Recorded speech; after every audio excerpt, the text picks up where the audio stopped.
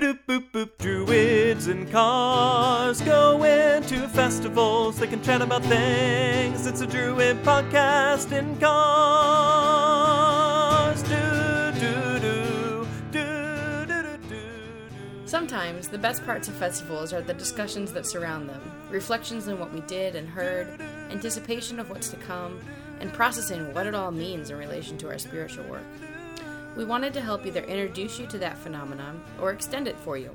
That's what this is about. I'm Reverend Jana Vende. And I'm Reverend Michael J. Dangler. We're priests of Arnriach Fane and members of Three Cranes Grove ADF in Columbus, Ohio. We're recording these sessions actually live in cars, actually going to festivals and events, so you will hear road noise, turn signals, and navigation prompts. But that's part of what makes it fun. So, sit back and enjoy Druids In cars. going to festivals. One of our topics that's been requested for us to talk about is what people's experiences are and their common obstacles when they are working on their dedicant path. And for me, it's been maybe 6 or 7 years, I think, since I've done my dedicant work. It's been 15 years since I've done mine, give or take a year or 3. I don't remember exactly. Though I did go back to rework on it. I've redone some of mine as well. Yeah. I think it's a useful thing to do, is to go back and revisit it occasionally. I mean, it's a path, not a destination. Yeah. It never hurts to walk down the same path another time. It's real pretty sometimes. It is. Especially like today, where the leaves are all blooming, and it's lovely. It's lovely driving through Pennsylvania at the moment. So, in saying how long it's been, I wanted to bring up that although it may have been quite a while for us, I think a lot of the experiences and those obstacles are very common for lots of people, no matter when you did it or how long you've been working on it. Yes. And so I know that they're there, and it's a common thing. It is, and it's not just a common thing with this iteration of the DP, because I did my DP on the old version. Yeah, you did a different one than me. I did. I mean, I've since done most of those new requirements, but yes. Right. I did the original version of the DP, which I think came out in 99. Did you have to mail yours in? Yes, I believe I did, if I remember correctly. Yeah, I think I did. And I think I mailed it to the ADF office, and Hugh, bless his heart, it's a great thing that we were eating Twizzlers in remembrance of Hugh. It is true. Because he loved Twizzlers. He was our office manager at ADF, and passed just a couple of years ago. A couple of years ago, yeah. But he did love his Twizzlers, so there's a small remembrance for you. Imagine him eating Twizzlers in his Hawaiian shirt. He's a bit of a hero of mine. Anyway, the old version of the DP had 9 requirements, because it was a good druidic number. You'll find that excuse for a lot of things. It's got like 11 now, doesn't it? It's 11 now, I think. Yeah. And a lot of them were very similar to what we have now. So there was a meditation requirement, there was a high day requirement, there were the same 9 virtues that we talk about these days. And it was interesting to me because everyone had something different that caused them to stumble on the dedicant work. Yeah. I think the one that I have heard the most often from people is the 5-month mental discipline. That one almost got me. Pieces.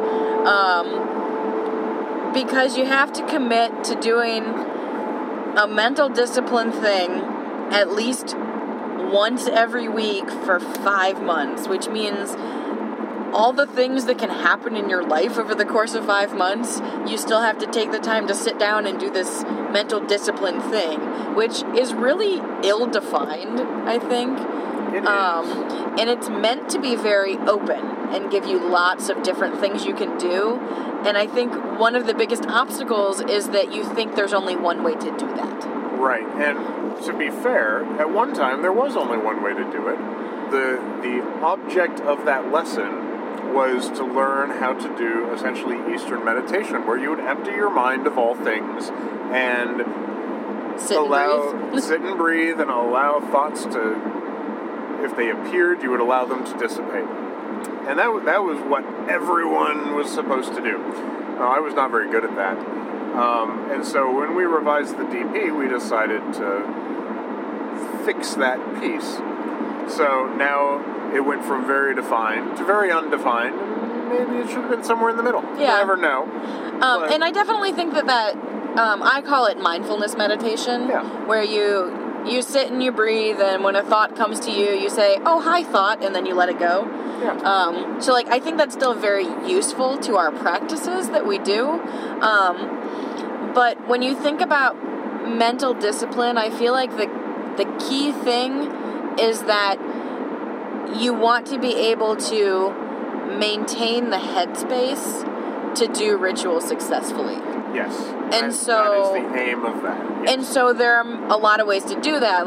You can do the mindfulness meditation, which will allow you to strain out those extraneous thoughts. But I had a lot of success doing moving meditation. I'm pretty involved in martial arts, and so I would do forms or kata in that meditative place, and that got me used to having my body doing something while my mind could focus on connection to the spiritual world. Yeah, a lot of people who have trouble with that meditation requirement or that mindfulness requirement are parents with kids. Yep.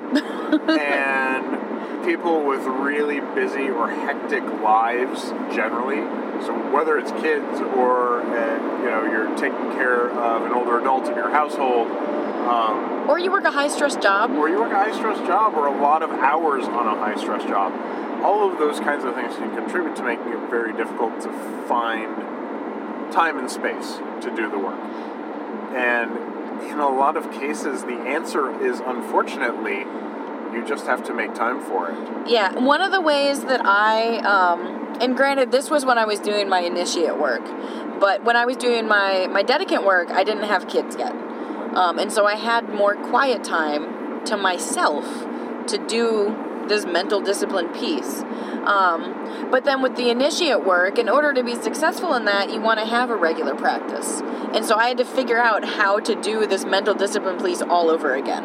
Yep. And one of the things that I did was I knew in the morning I was going to be getting my breakfast, getting coffee, and then putting my dishes in the sink.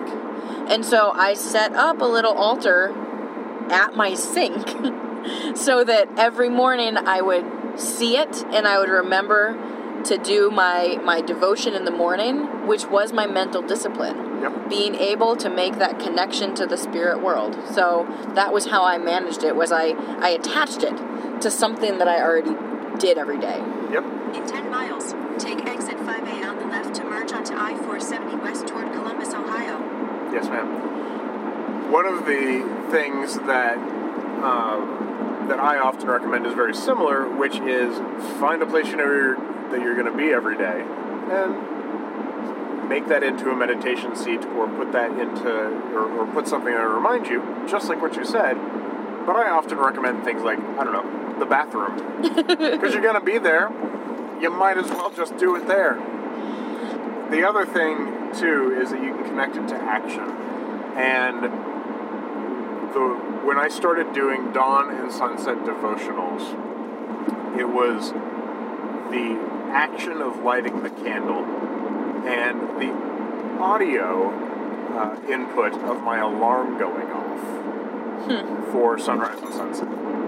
So those two things combined were of key importance. And now that I'm doing the Flame of Hope stuff, my day is not complete unless I've lit a candle and taken a picture of it and put words on it. All that fun stuff that I do. And so it nags at me now. Well, and I think that's a good point that you bring up with the action and the words, and or the action and the noise. That those are your triggers to tell your mind, oh, now it's time to pray. Now it's time to make that spiritual connection. Yep. I used to do that when I was trying really hard during my Dedekind path to do the mental discipline piece.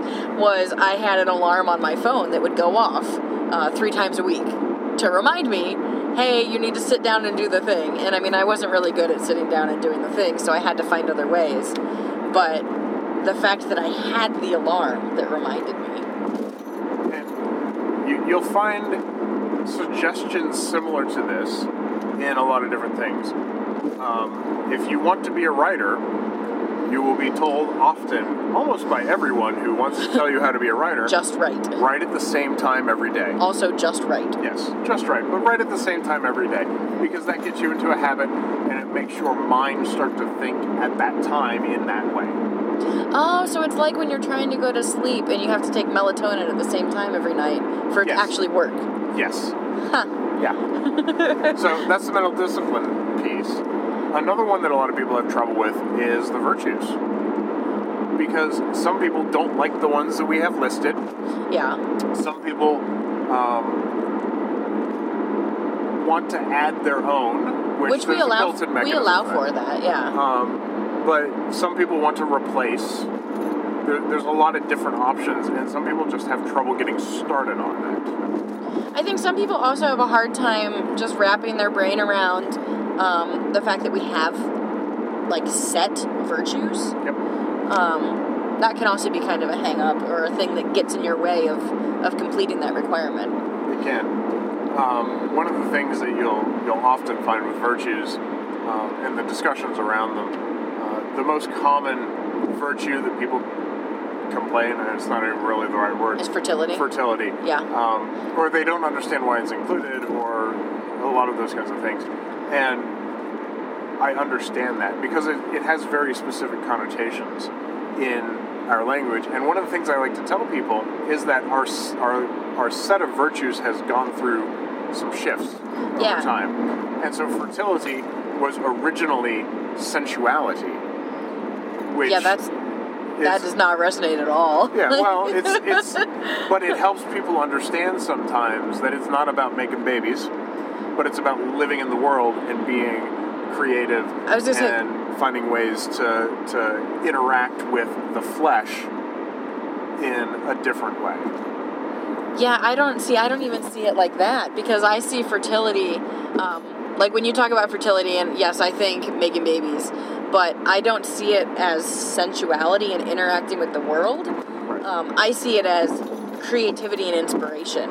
I tend to see it that way too. Okay. But that's because, I hang out in a fertility cult, and that's how we all see it for the most part.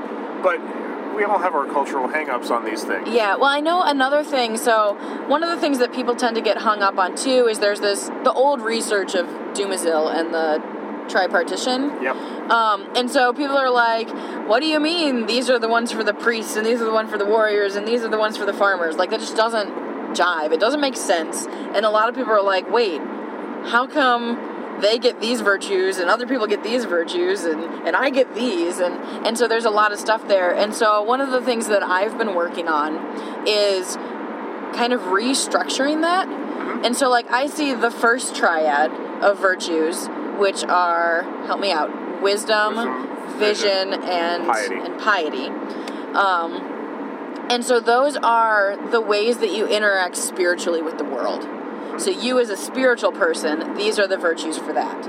And then you have the next set of virtues, which are perseverance and courage, integrity.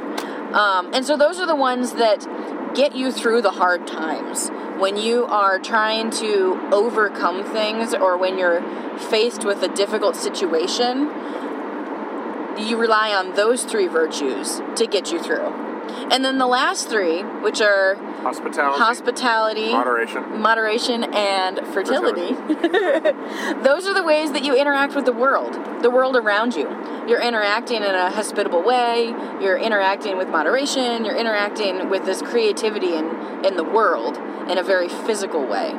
And so, like, I have redivided it so that it's not these virtues are for these people and these are for these people. It's rather these virtues are for everyone, and they reflect on different parts of your life. Yep. I like to also redivide the virtues as well, but I use the myth of Jesus and Taurus Trigarinus, the bull with the 3 cranes, and we won't get too deeply into that. If you're really interested, we'll do a show on that sometime. But there are lots of ways to divide out these virtues, and find one that makes sense for you. They are all lenses through which we view this stuff. Yeah, and I think the biggest, so like the hang-up, whatever hang-up you have with the virtues, if that's one of your obstacles, the biggest thing is that you're reflecting. And so it's not so much what they mean or that you need to believe them or anything, but it is how you reflect on them and how they influence you in the world. One of the other things that people get hung up on... In 2 miles, take exit 5A on the left to merge onto I-470 west toward Columbus, Ohio. Thanks, Siri. One of the other things that people will get hung up on is the high day requirement. The requirement to do 8 high days in a year. So this is the experiential one, not the right about the 8 high days. Right. Okay. And that is complicated for a lot of people. And part of the reason for that is because it's hard sometimes to get all your requirements done within a year. And it's hard for people to always, every 6.5 weeks, like clockwork, or, like sun work, I suppose, since these are seasonal things,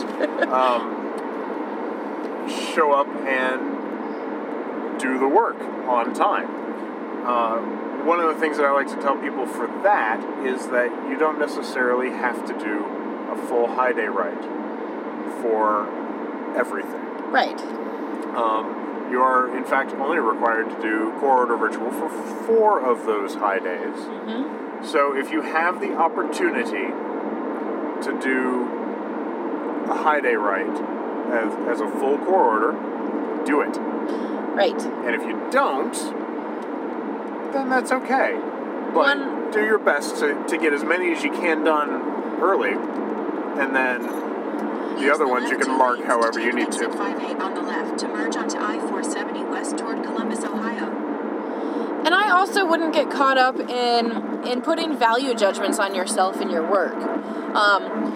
We know that 4 of those rites need to be ADF core order ritual rites. And so, again, when you can do that, do that. But exit left. We're not going to exit left. We're gonna go straight. We're not going to exit left. Oh, okay. I've been reading the signs. Okay. But don't get hung up on the value judgment of not being able to do that core order of ritual. One of the most fulfilling rites that I did... For 129 miles, continue straight.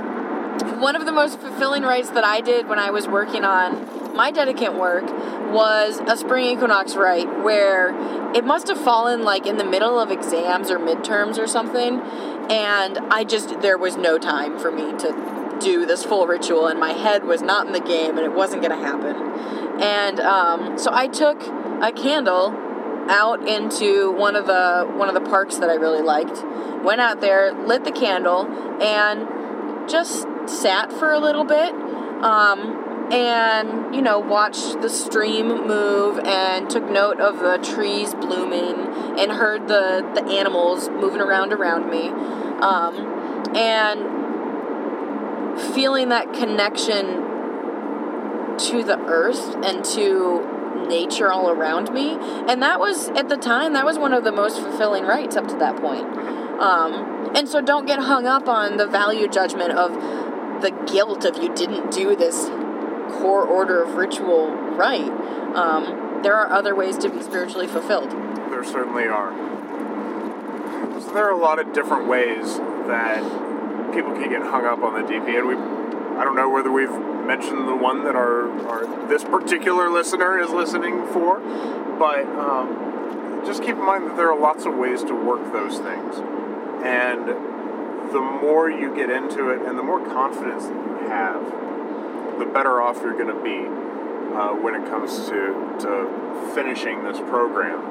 And then embarking on the next step. Because, again, it's a path. It's a way forward. It's not the end of the road by any stretch. Yeah, and I think by calling it a path, it's not the destination, it's the journey. Thanks for listening, and there's more to come.